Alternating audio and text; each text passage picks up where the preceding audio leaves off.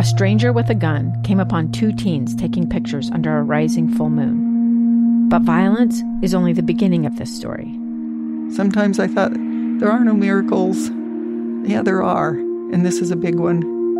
I'm Amy Donaldson, and I've spent my career talking about how lives are undone by violence. The Letter is a podcast about how lives are remade. Follow The Letter at theletterpodcast.com or wherever you get your podcasts. Welcome to the Live Mic. I am Lee Lonsberry. A special episode of today's program. We are focusing the entire first hour on race relations in Utah. As you have been listening to this radio station throughout the morning, the individuals who host these programs here on this radio station, we have dedicated entirely throughout this morning the content and the airwaves to having a conversation which doesn't happen often enough. And in light of current circumstances around the country, is very necessary. And we now are learning that we need to sit down together.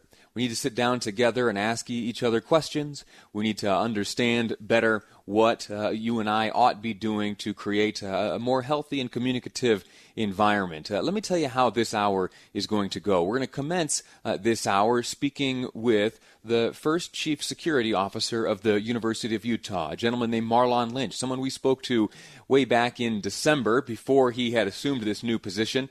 And we later on are going to speak with a friend of mine. Her name's Libby. She is a white woman who has adopted a black daughter. She and her husband are transracial adoptive parents here in the state of Utah. We'll find out about that experience and what lessons you and I can learn together.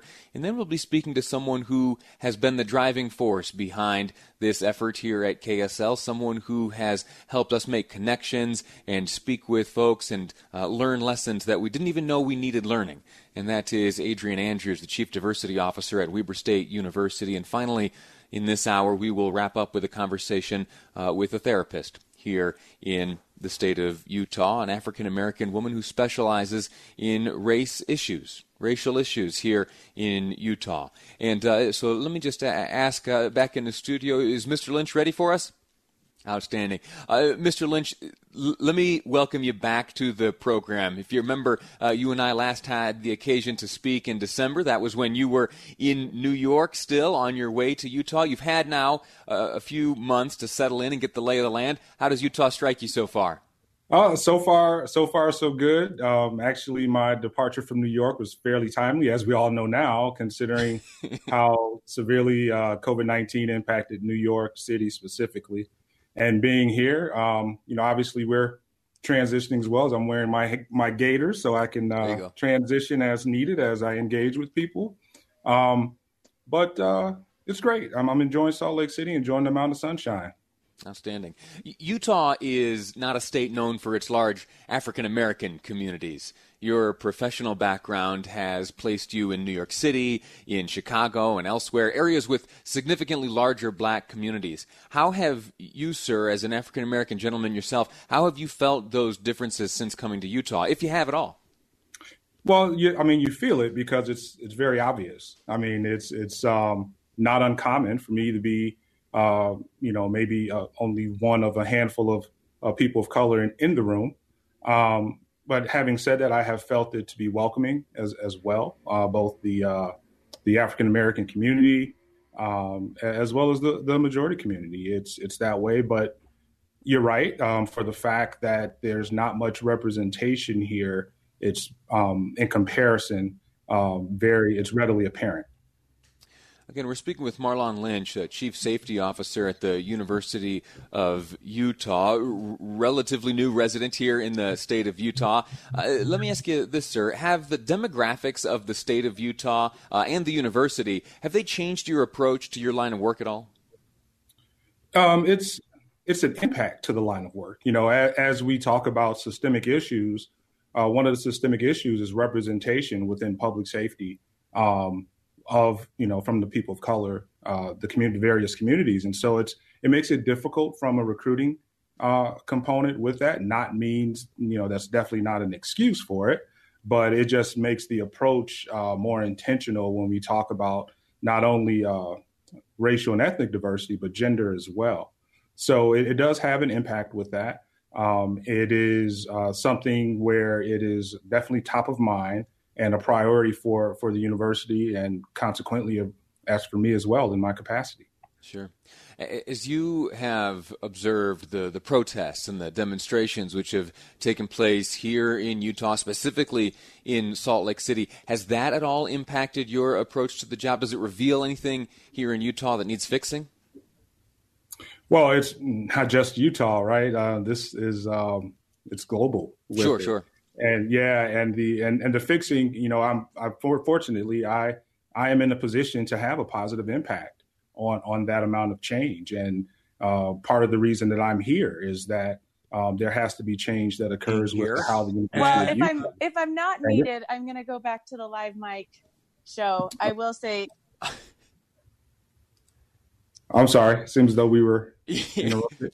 We're still getting the kinks worked out here in this video conferencing thing. Oh, okay. All right. So I think that in my capacity, again, I have the ability to have a positive impact and to influence the change that is ready and necessary to occur specifically here. And I have felt that from my colleagues as well that are here in Salt Lake City and in Utah. If you could speak to Utahns right now who are really for the first time grappling with questions like this of race relations, what would you, sir, from your experience across the country and now you coming here to Utah, what would you say to them? I would say that this is the time for it. The momentum is there. Growing up in Chicago, having experienced it personally myself, also professionally in participating in protests as a police officer, standing on the steps of the state capitol as members of the Klan are marching behind me and calling me all types of names, and meanwhile I'm there to protect them. Having to have conversations with my friends regarding how could I be a police officer, be involved in law enforcement, considering what we grew up with and how we are still dealing with today.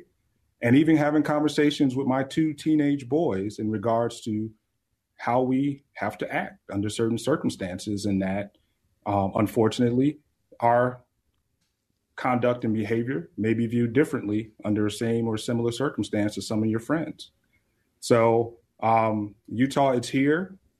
We have to deal with it. I think we have a great opportunity actually to be an example of doing it the proper way. And let's not miss this opportunity to have this positive impact on the level of change that's needed. Marlon Lynch, I wish we had more time to chat. I'm sorry that we have to say goodbye. Let's connect, though, again in the future and continue this conversation. My guest, Marlon Lynch, first Chief Safety Officer at the University of Utah. Sir, thanks again. Thank you.